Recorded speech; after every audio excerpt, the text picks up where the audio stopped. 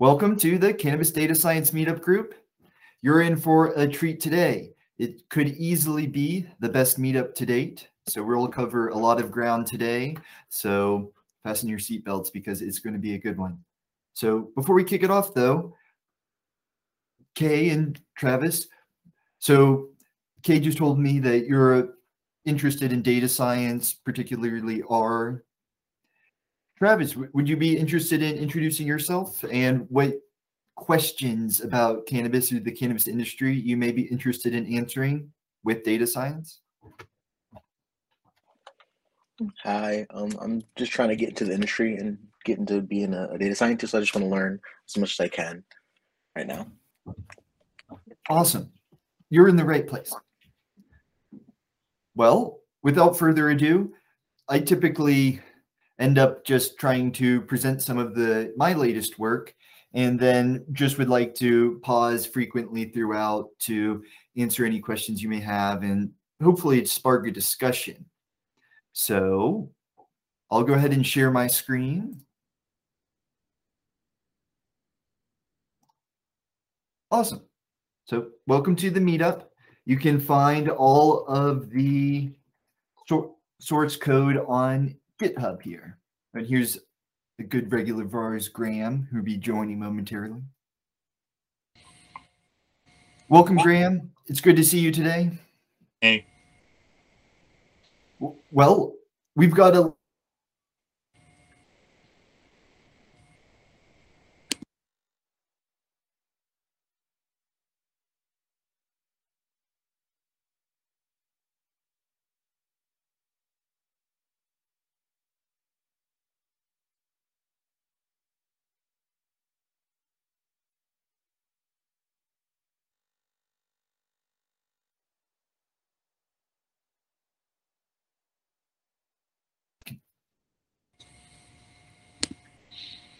awesome.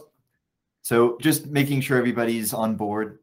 So here's the source code, and essentially thought we could start with a question and spend most of the day doing data science today. So Graham, we'll be getting to producers and processors in next week's meetup. For today, I thought we could answer the question, how can you run a profitable lab? So we've got this rich data set of lab analyses in Washington State. And so I was thinking, is there any way we can use this data set to help others, either in Washington State or across the country, think about how they can run a profitable lab? So always helps to start with a good question. So this is our question of the day.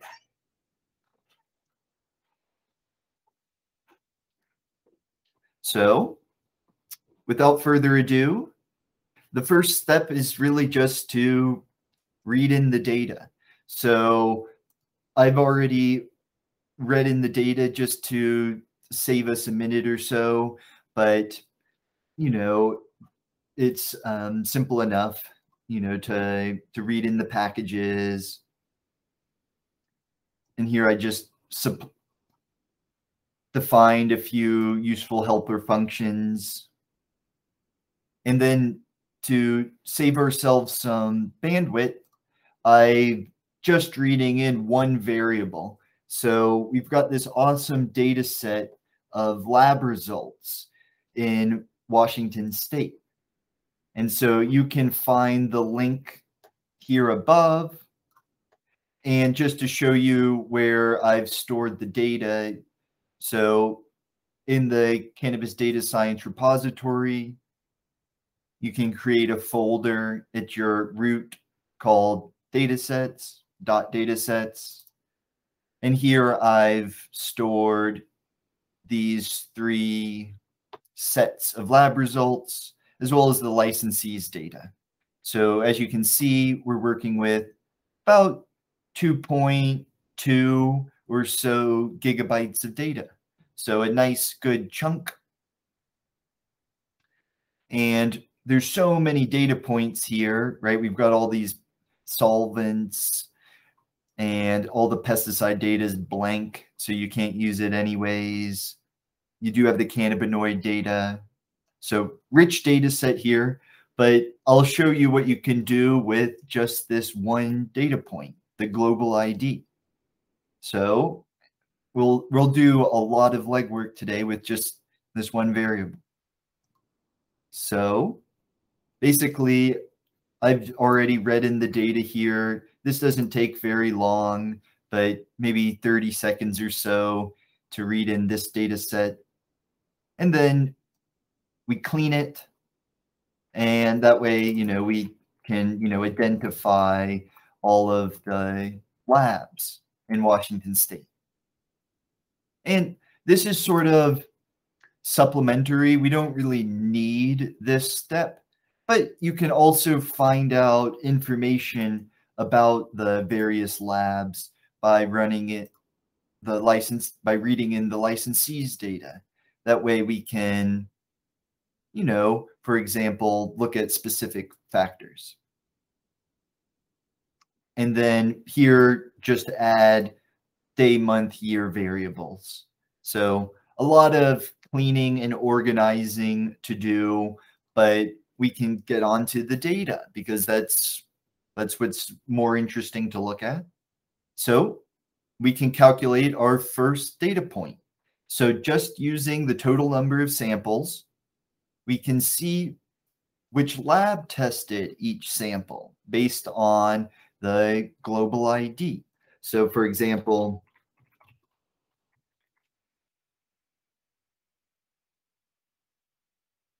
you can see that the global ID contains the lab's identifier.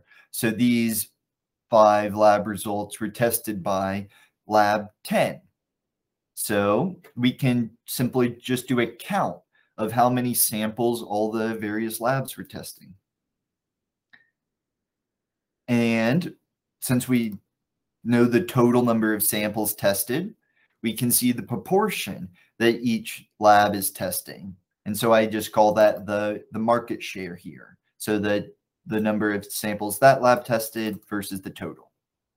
So without further ado, let's go ahead and print out our first statistics for the day. And here we have them. So these are a handful of laboratories that have or are operating in Washington State. And I just printed out the city so that way you can just kind of get a geographical perspective of where the labs may be. And just to sort these, I'm just going to essentially sort them by their total number of samples. That way we can see, okay, what's sort of the market share by laboratory and where in the state are they located. So you can see, so Paulsbo is what you would call Western Washington. So it's interesting, the breakdown of Washington. It's really a different climate in Eastern versus Western Washington. And so I always thought it was interesting about where producers may be located. And I thought, okay, maybe laboratories can locate anywhere, but of course, people prefer a shorter distance for sending their samples. So there's a laboratory in Paulsbo, and they have the highest market share. Bellingham is in northeastern Washington, so they're capturing that segment of the market. Redmond is near Seattle. And then, of course, Olympia is on the board in a couple places.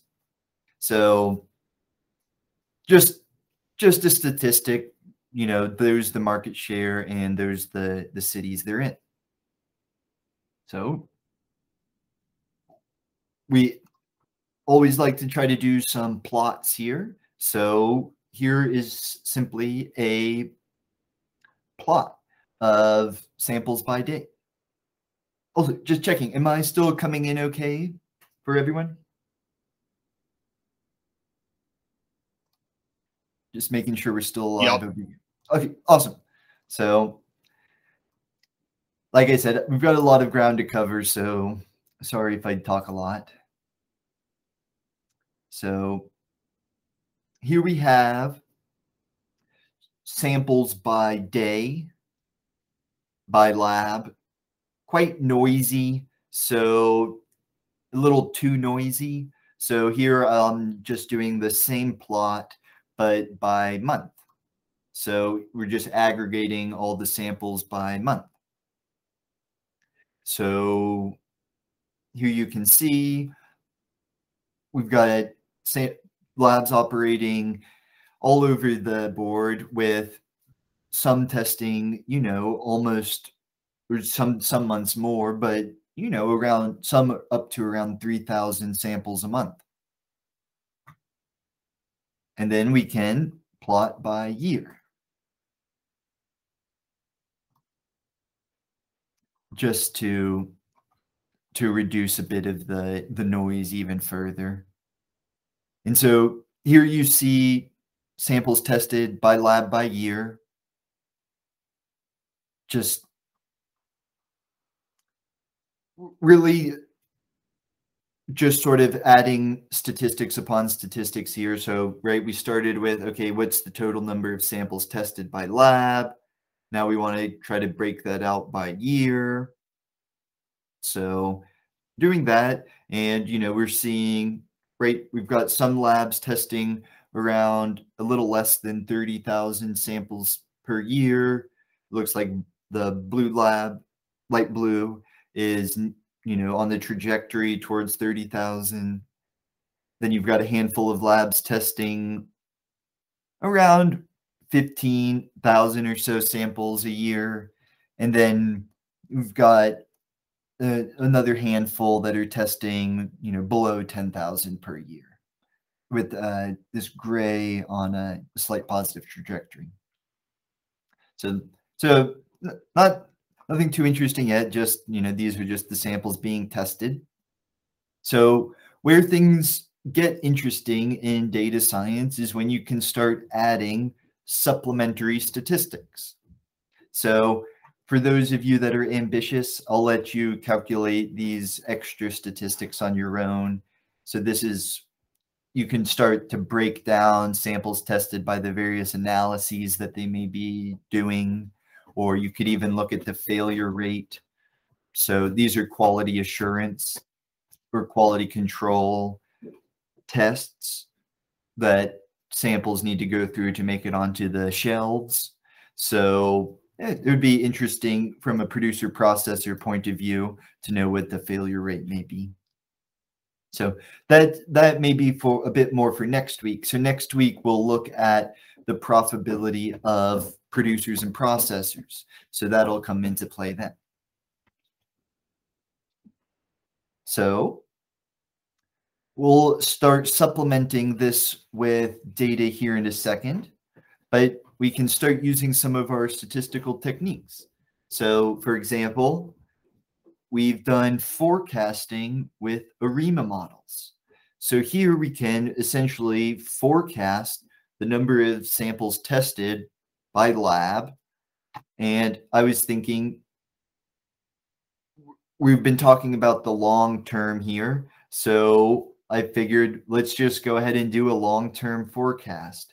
So we'll forecast today through the next 5 years, so through 2027. Oh, got Cecilia joining.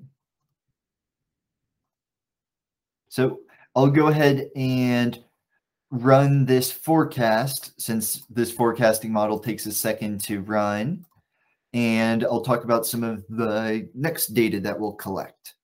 So where am I going with all of this? Right, we're getting the samples tested per year, but I'm essentially interested in, okay, how do you run a profitable lab? Just because you're testing a lot of samples doesn't necessarily mean you're profitable or not. So I was thinking we could supplement this with the price data in Washington State. So essentially what I've done is I've just collected a big data set here of laboratories, and I just went to the laboratory's website, went to their pricing page, and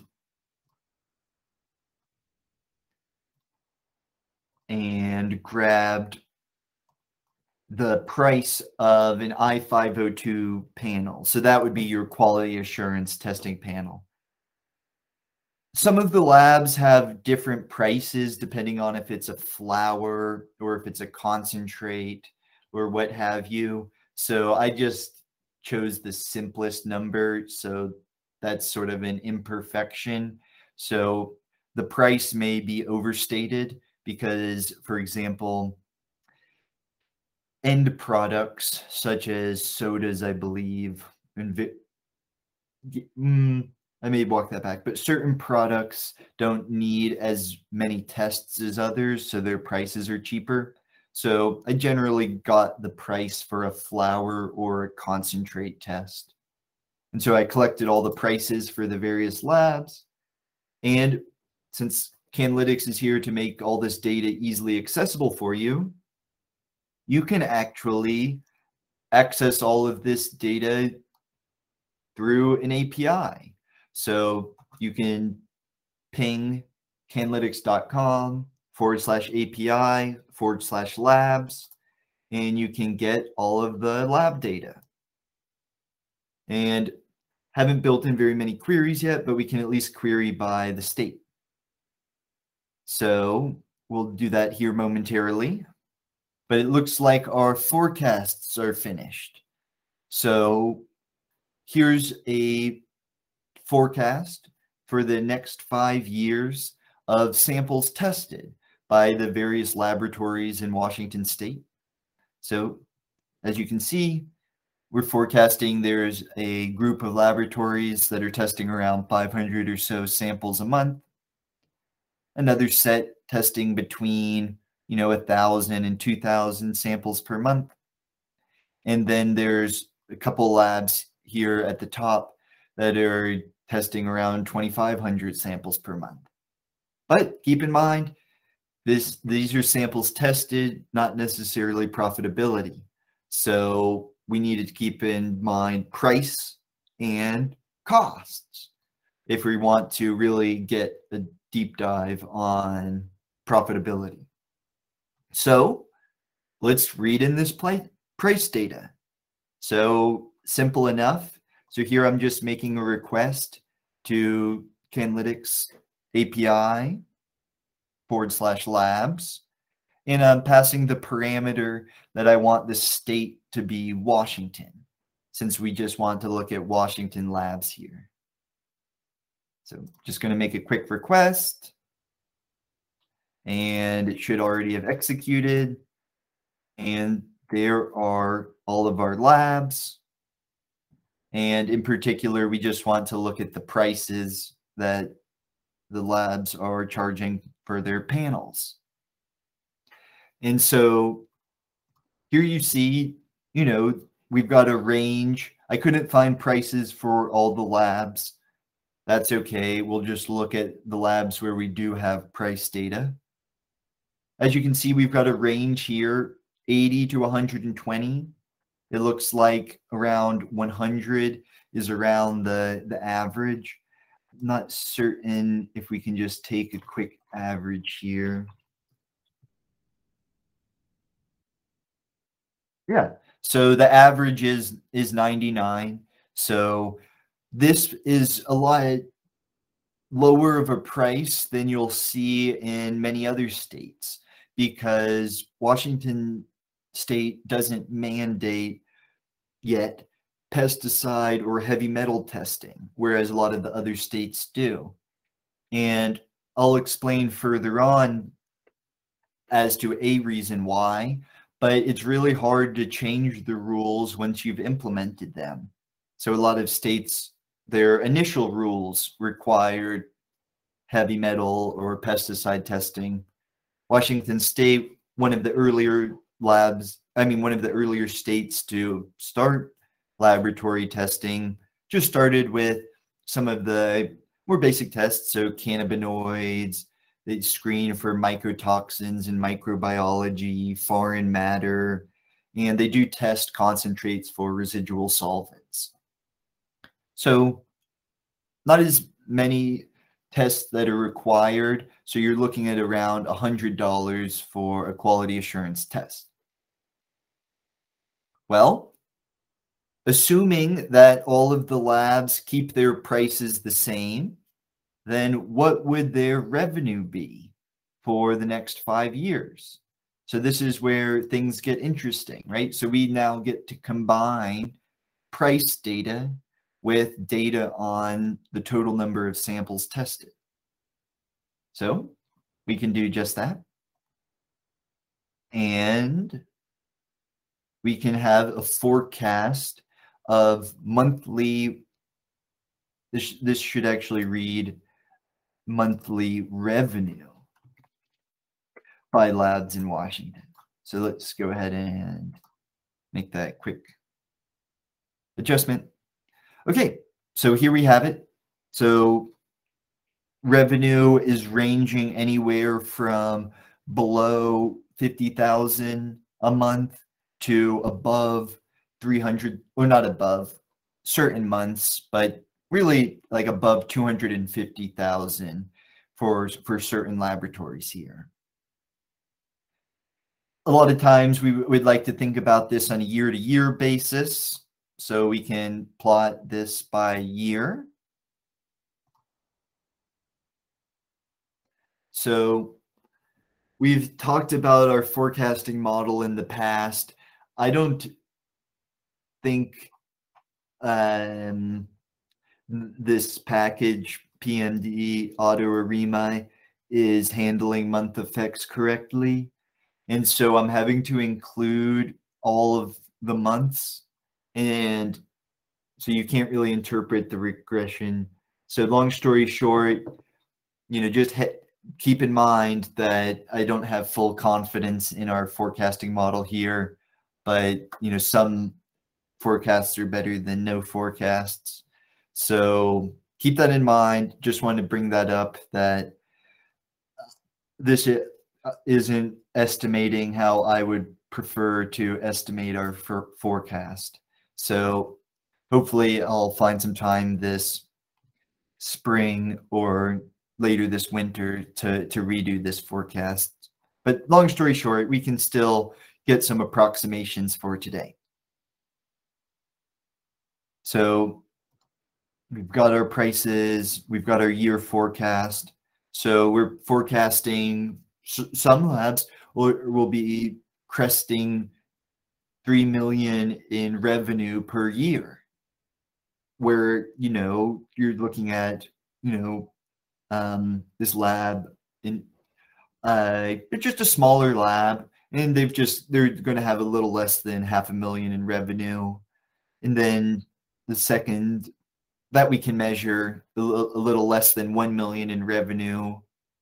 And then you see where the others fall out as well. The only major prediction so far is that this lab number 22, for whatever reason, our forecasting model predicts that their revenue is greatly going to diminish after 2023. So that would be the only real thing I would really point out so far is, if you're running lab 22, I would, look at your fundamentals and see maybe it's just the forecasting model. Something's odd with the forecasting model, but that's sort of something's going on there, because you see the other forecasts are relatively static. 15 million, lab 3 around 14.6 million, and then down the line. So long story short, I find it interesting that the lab with the second highest predicted revenue doesn't actually have the second highest forecasted total samples tested. So this would be sort of my second major observation is lab number 21 is forecasted to test almost 150,000 samples over the next 5 years, but they have the lowest price. And we need to do a bit more research, but it's not clear to me that price is a major factor for boosting revenue. So, for example, these are mandated quality control tests. So, producers and processors demand for tests may be fairly, not maybe, I mean, to a large extent, it could, well, I'll include the maybe. It may be fairly inelastic, right? You have to get the tests one way or the other. So you pretty much have to pay your price. And, maybe you can go and travel to another lab, but these labs are, you saw, they have different geographic locations. So you may not necessarily want to have to work out logistics to send your samples to a lab across the state. So that could play a factor. So there's a lot of factors that may suggest there may be price inelasticity for quality control testing. So I think there's more research to be done, but I would naively suggest to lab number 21, that they may want to think about increasing their price, right? Because the top two labs have higher prices, and it's not clear that lowering their price is increasing their revenue. It may, their low price may be one of the reasons why they're testing a lot of samples. I just think it would be interesting to see, okay, if they did raise their price, could they? So long story short, I'm not convinced that price necessarily shakes out with revenue. It does seem like there's a pretty strong correlation here between the number of samples you're testing and your revenue, but once again, not a perfect correlation there.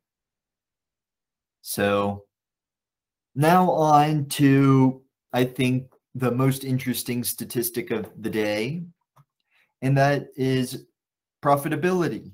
And so we'll need to take into account fixed costs.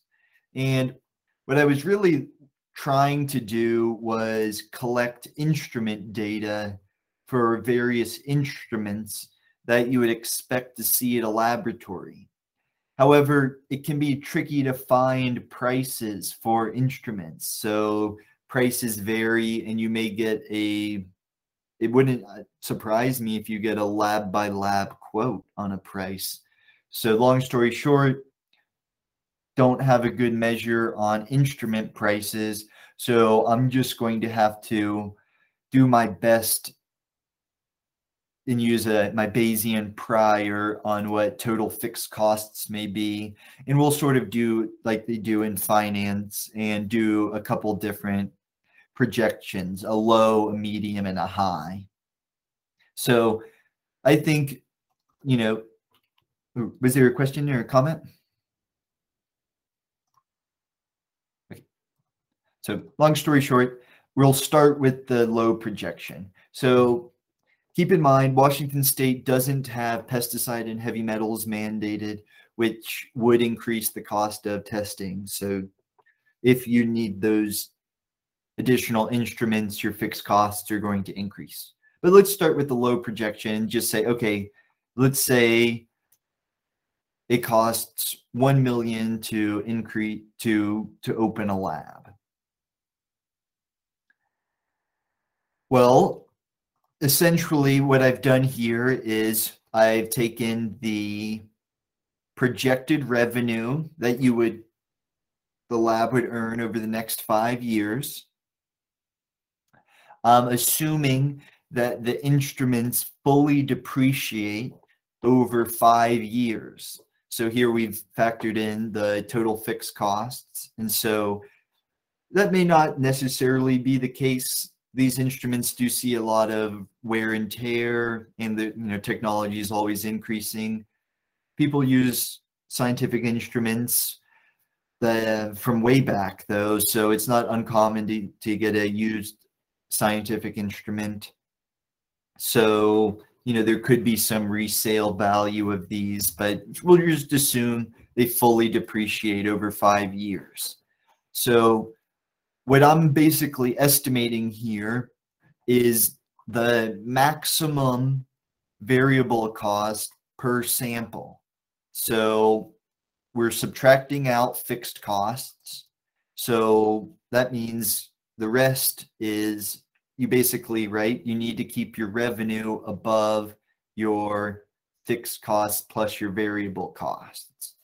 So here is a measure of what a lab's maximum variable cost could be to remain profitable.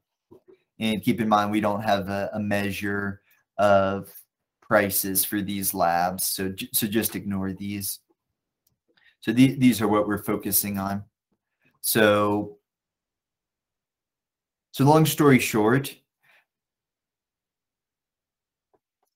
this would include all of your variable costs. So all of your supplies, say, plus your instrument fixes. So say your instrument breaks down and needs a repair, that would be a variable cost, plus all of your labor.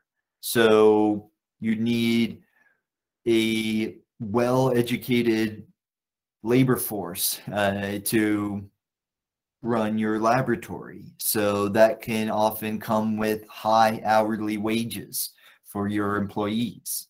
So long story short, these labs will need to keep their variable costs per sample under these dollar amounts to remain profitable. So as you can see, as labs can test more and more samples, the room for increased variable costs increases. So this has a couple implications here. One, profit, right? So if, let's say, all of the labs have, I'm just picking out a number, say they're all operating with $60 variable cost per sample. Well, lab 18 wouldn't be profitable if variable costs are $60 per sample. Whereas, lab, 4 at $60 per sample cost, they could, they could borderline. Well, I guess they're just testing a lot fewer samples, but they could have a higher profit margin than lab 22.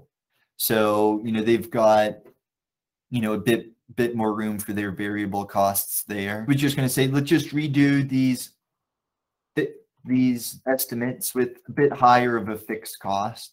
So here we'll assume a fixed cost of $5 million to open a laboratory today. So say all of these labs had to expend $5 million today. What would their variable costs need to be over the next 5 years? So we see that if each lab had to expend $5 million today, then lab 4 and 18 they couldn't be profitable over the next 5 years. That's a high fixed cost, but it just would be sort of a lesson to people thinking about opening a lab. If you're looking at fixed costs of around 5 million, you're going to need to test more than 30,000 samples a year. And you may want to start looking at at these labs as to what may be feasible. Keep in mind that they need to keep their variable costs low. So if they have $5 million of fixed costs, they'll need to keep their variable costs below, $24 and $28 per sample. So that may be getting pretty tight with all the labor you need to employ. And as you can see, these labs have lab 21 has slightly higher, and then lab 3 and 7 have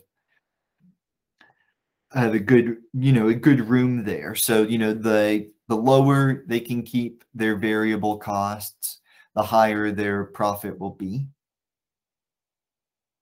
And then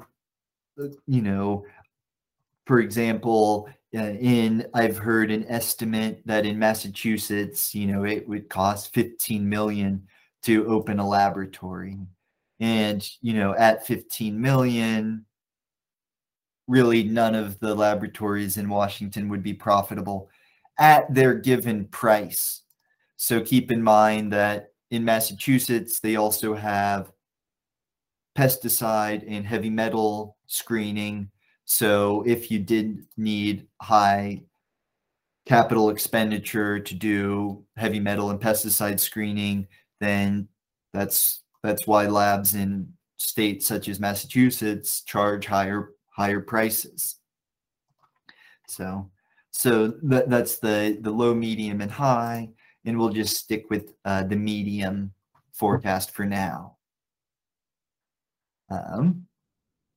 And we've been doing a lot of numbers, so we'll just look at a few plots here, and then I'll share my takeaway with you, and we can start to talk about this, because I know it was a lot of number crunching for one day, so sorry if it's been a little abstract or much. But here is just a quick regression. We'd only have 7 observations, so make of it what you will. But these were the forecasts that we made for the various labs over the next 5 years, regressed on their price. And basically what I can show you is right here, 2 labs, they each have a price of $100 per test, but one lab is forecasted to make less than 2.5 million over the next 5 years, where the other lab is projected to make around 15 million in the next 5 years. So long story short is, I don't know how much price competition will work in boosting your sales. So long story short, if I was doing pricing, I mean, why not, just crank it up, right? And that's what it looks like some labs have done, and they've just chosen a price of 120 because it looks like they've just maybe inelastic demand. I'm not telling anyone what to price. I'm just saying, if I was running a lab. So you can't compete on price, or at least I'm not certain you can. So at least not to a great extent. So, what are some of the other factors you can compete on? Well, here is essentially, the maximum, variable cost per sample regressed against revenue. And so here we see a positive correlation. And keep in mind, we only have 7 observations, but essentially what I'm starting to kind of gather from this data is, it looks like, if you're able to sort of give yourself a bit more cushion and, have, room to have a higher variable cost and still make a profit, then that can increase your revenue. And just to kind of show a few more figures here to flesh out the story, here is total samples against variable costs. So it looks like, if you are able to have a higher variable cost. It looks like you're able to test more samples. And it also looks, I mean, I would assume there's sort of simultaneous causation here in that the more samples you test, that's not the best plot ever, but the more samples you test, the the higher your variable cost can be. So let's just print this back out here. And I'll try to get to my takeaway here. So basically,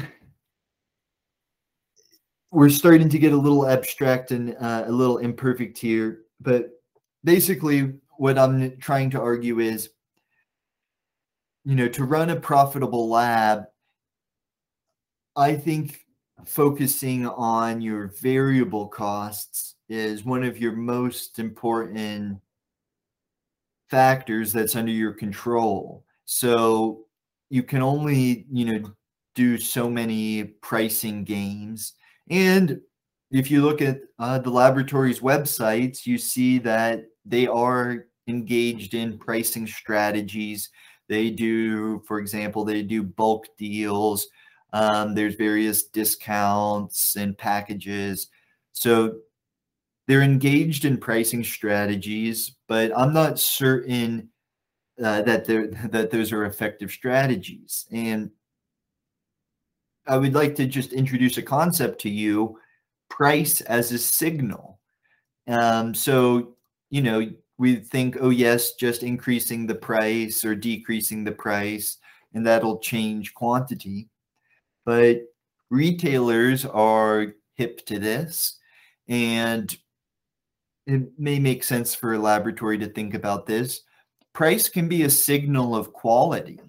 So if you charge a higher price, that could just be a signal to others that you're higher quality.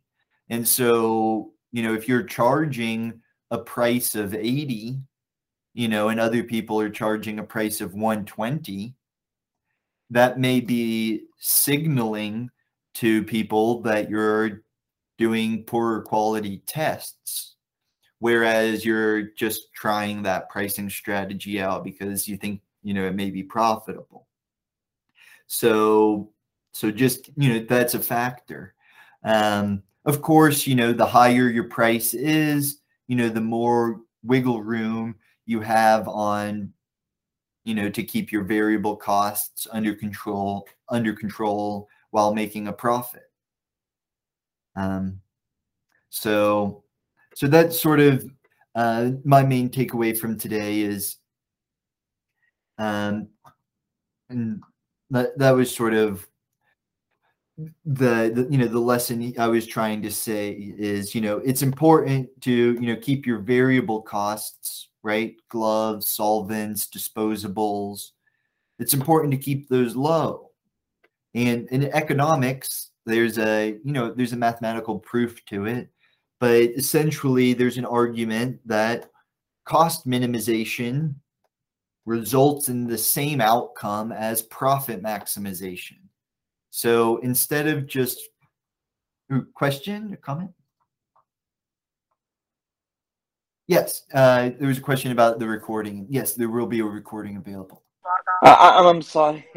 I'm sorry. Actually, I'm running into two calls, and I wanted to ask a lot of questions there, but just because of like my office work is also there, so I could not. But at the last, like I thought, okay, maybe it's only 10 minutes, and if you guys disconnect, I need to have that video, like audio, some recording maybe, because next week I will come to, join this call and with a lot of questions. Awesome. We'll love to have you next week, and I'll get the recording up, and then next week we'll start talking. Oh yes, so bring your questions next time, and we'll make sure to spend a ton of time answering your questions, and we'll be focusing on producers and processors next time.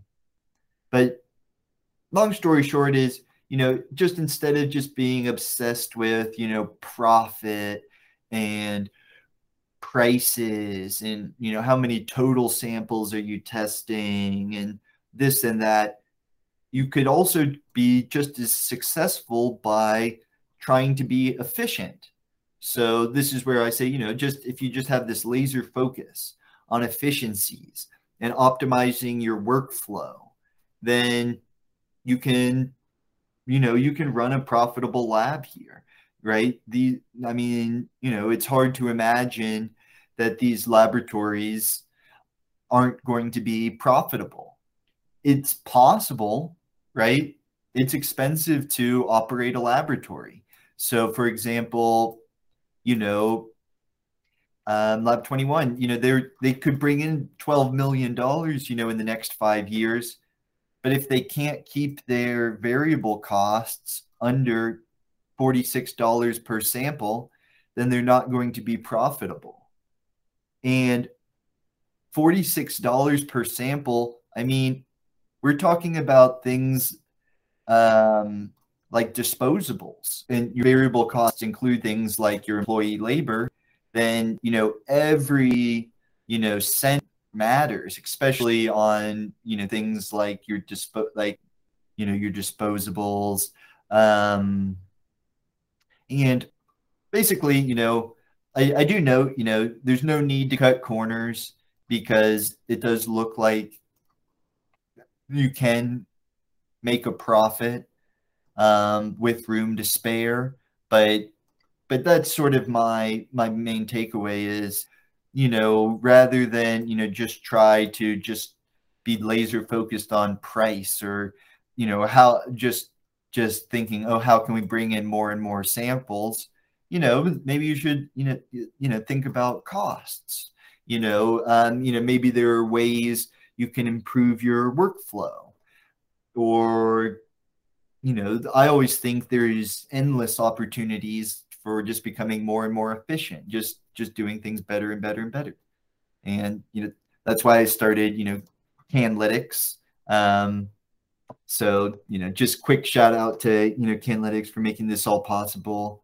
And, if any of you are interested in helping laboratories keep their variable costs as low as possible, then check out the Canlytics software, the Canlytics engine. So here is software specifically designed to help laboratories keep their costs as low as possible, right? If you're having your analyst enter data, that's increasing your variable costs. And there's many better things that your analysts can be doing. So I've seen in the past where people have gotten their time freed up and they're able to enroll in courses part-time, and they just become more educated and just their careers blossom.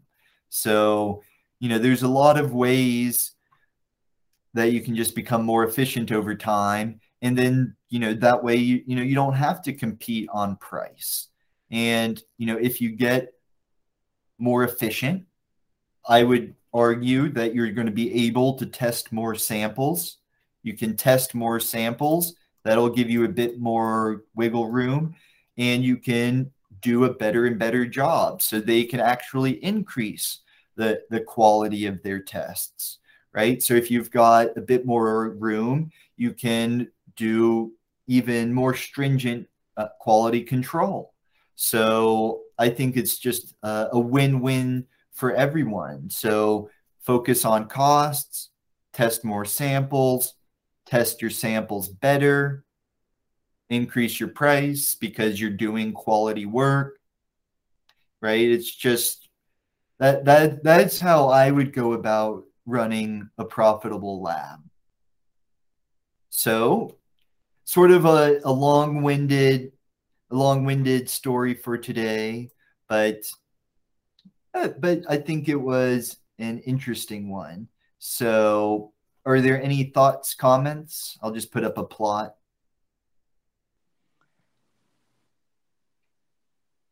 But any thoughts or comments about the labs in Washington State or across the country, or really any questions whatsoever?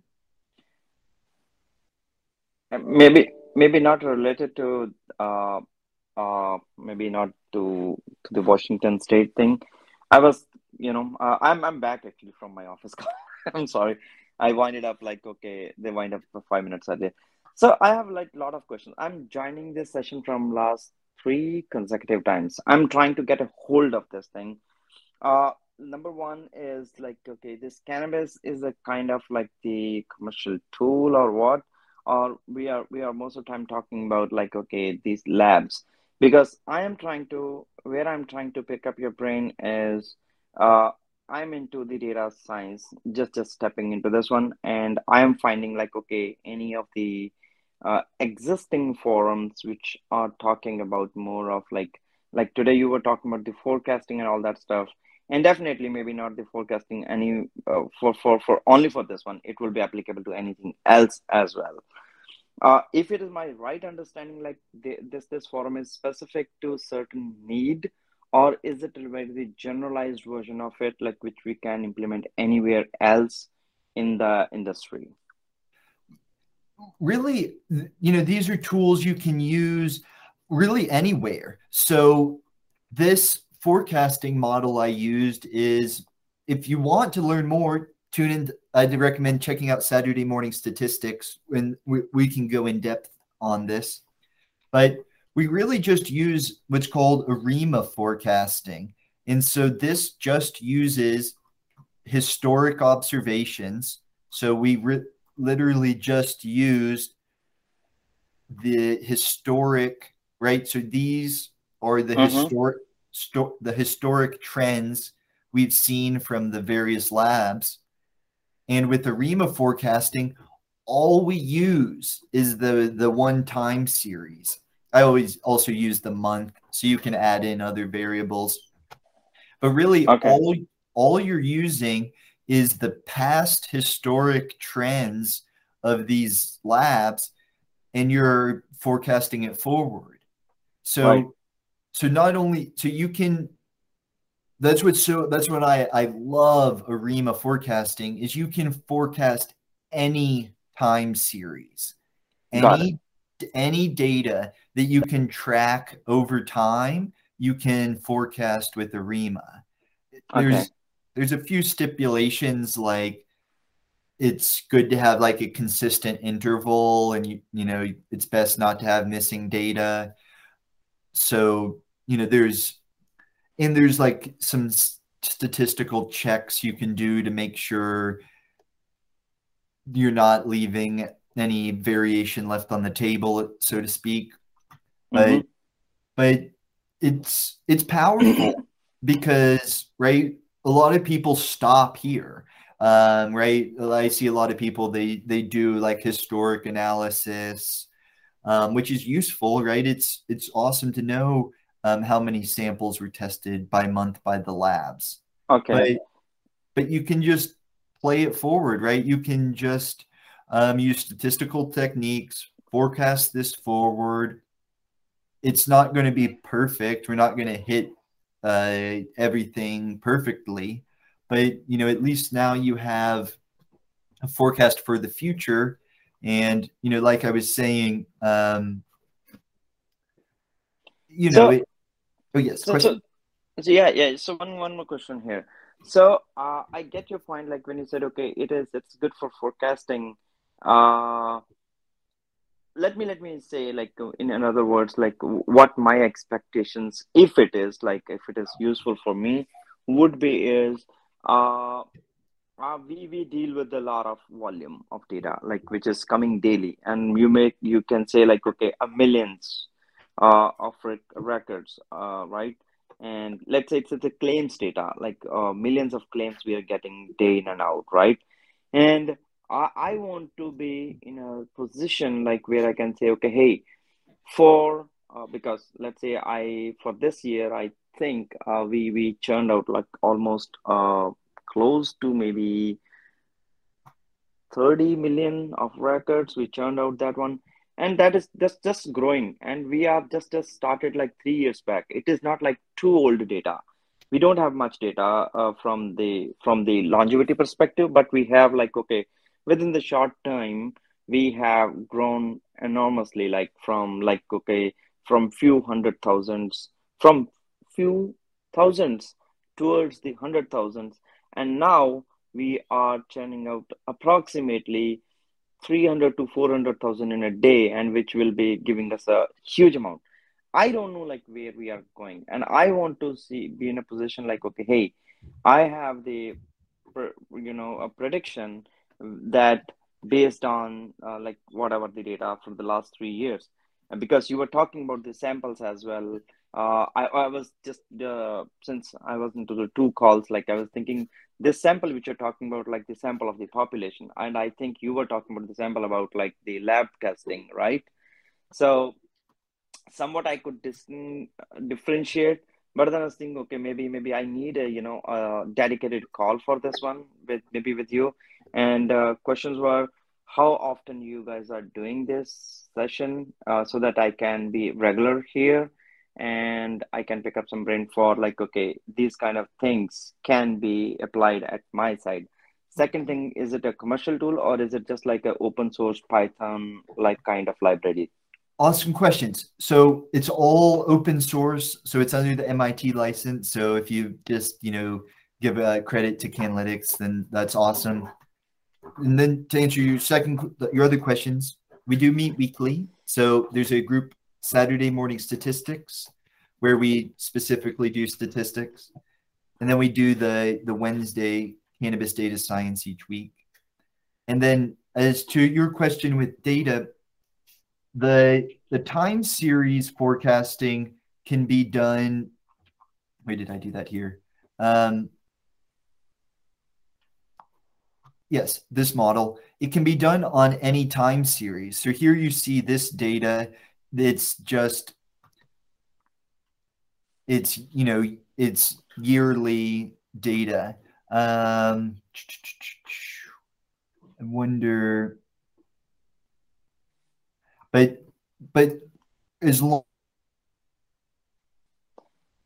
We lost you, I guess.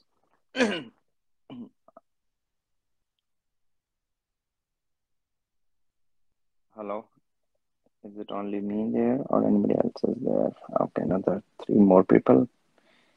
Guys, can you listen to Hey, him? Dharma Paul. I can hear you, but I might as well answer the question for Keegan. I think you described like huge data sets, like millions of data points, and if you're looking for humongous data sets with millions of data points, you're in the wrong space, bud, because cannabis has very few data points. A lot of this situation is primarily, if we're going to go into data science realm, unsupervised learning, where you have to bootstrap data samples and supplement data samples and everything like that, they're the only big data sets within the cannabis space is held in private businesses because cannabis is big business, and it particularly relies with cannabis genome sequencing. And to tie it into this cannabis conversation, that is particularly why Eastern Washington is very well known for their testing samples, because that is the forefront of Okay, cannabis research in terms of growing and testing and sampling. got it. Appreciate that. Thank you. And exactly. this sample which you have created, like, is it available somewhere in the GitHub or somewhere, or is it Yep. shareable? I mean, first thing I should have asked, like, is it shareable? Yes. Or So check out the Canlytics Cannabis Data Science GitHub repository. And I've got a link here in this latest script, Lab Profitability, to the data sets. So that way you can download those. Can you please put into the message like this? Just fork the repo, dude. If you're a real data scientist, you know how to fork on GitHub. Here we are. So Thank you. and here's the link to the actual data. And the largest data there's going to be the sales data. And Graham was right. We've got to work with the data points we can get. So, but I would just push back slightly in that I think the models, the ARIMA models, they work on small and large data sets. I think as long as you've got a timestamp, you can start to aggregate by time. So say you're looking at sales over time, or you were looking at claims. So you could just look at number of claims over time and any frequency, right? So here, right, we already showed you one with yearly, and this should be monthly. So really anything that you can put a timestamp on. And so you could run your, ARIMA model minute by minute, hour by hour. So you could get, same day predictions. I found they're useful for like 1 week ahead, 1 month ahead forecasts. But if you're ambitious and you want to do them in real time with your data, there's really no reason why you can't. All you need is just a series of values that you're keeping track of over time. Got it. And you're off to the races. And one more question. So this data cleanup, the data which you have used, like you sent me both of the links. So the data is already cleaned up, or you are doing it like in your program somewhere? Oh yes, all the cleaning's done here. So basically, so here I just read in all of the data, and if you're reading it in, you can just read it in sort of bit by bit at a time, and in here, you can pick and choose your variables. Got it. I've just scraped the tip of the iceberg. But like I said, if you're feeling ambitious, then check out the sales data. There's and really appreciate that. Yeah, I would not say like, okay, the millions of the data points, I would say the data is too much, but yeah, the features are limited. Like, okay, it's not expanding any further. It's like merely like 10 to 20 features, I would be saying. But yes, there is a huge, diversification in terms of like one data is segmented into this type of process, second is into this type of process. Like as I said, like the claims. So it could be like, okay, hey, this guy is having this kind of claim, that guy is having that kind of claim. So in a nutshell, like I'm getting like the variety of the claims basically. Maybe 10 to 20 types of that one, and then eventually it turns into like millions of records. So I was thinking like, okay, to be very honest, like I even started this one like some time back, and then I'm thinking, okay, what actually like would be helpful for me. And I am honestly like going from kind of the door to door. People say, okay, if you have too much of data, okay, go ahead, do the deep learning. Okay, if you're like, okay, this, no, you do the supervised learning. And today again, like, okay, it's not going anywhere. So let me start with some point, like how at least they start handling these things. And that's where I am. And I appreciate that, like you guys at least Yes. sharing this information, so that I can next time probably I will see you with a lot of questions, what Definitely. I have and what I don't, or probably I'll try to grab some sample, maybe not the sample from the original data, but I will just create a replica of like with some dummy values, so that we can, if you guys can, think about like, yeah, Definitely. you can guide me actually. We lost you again.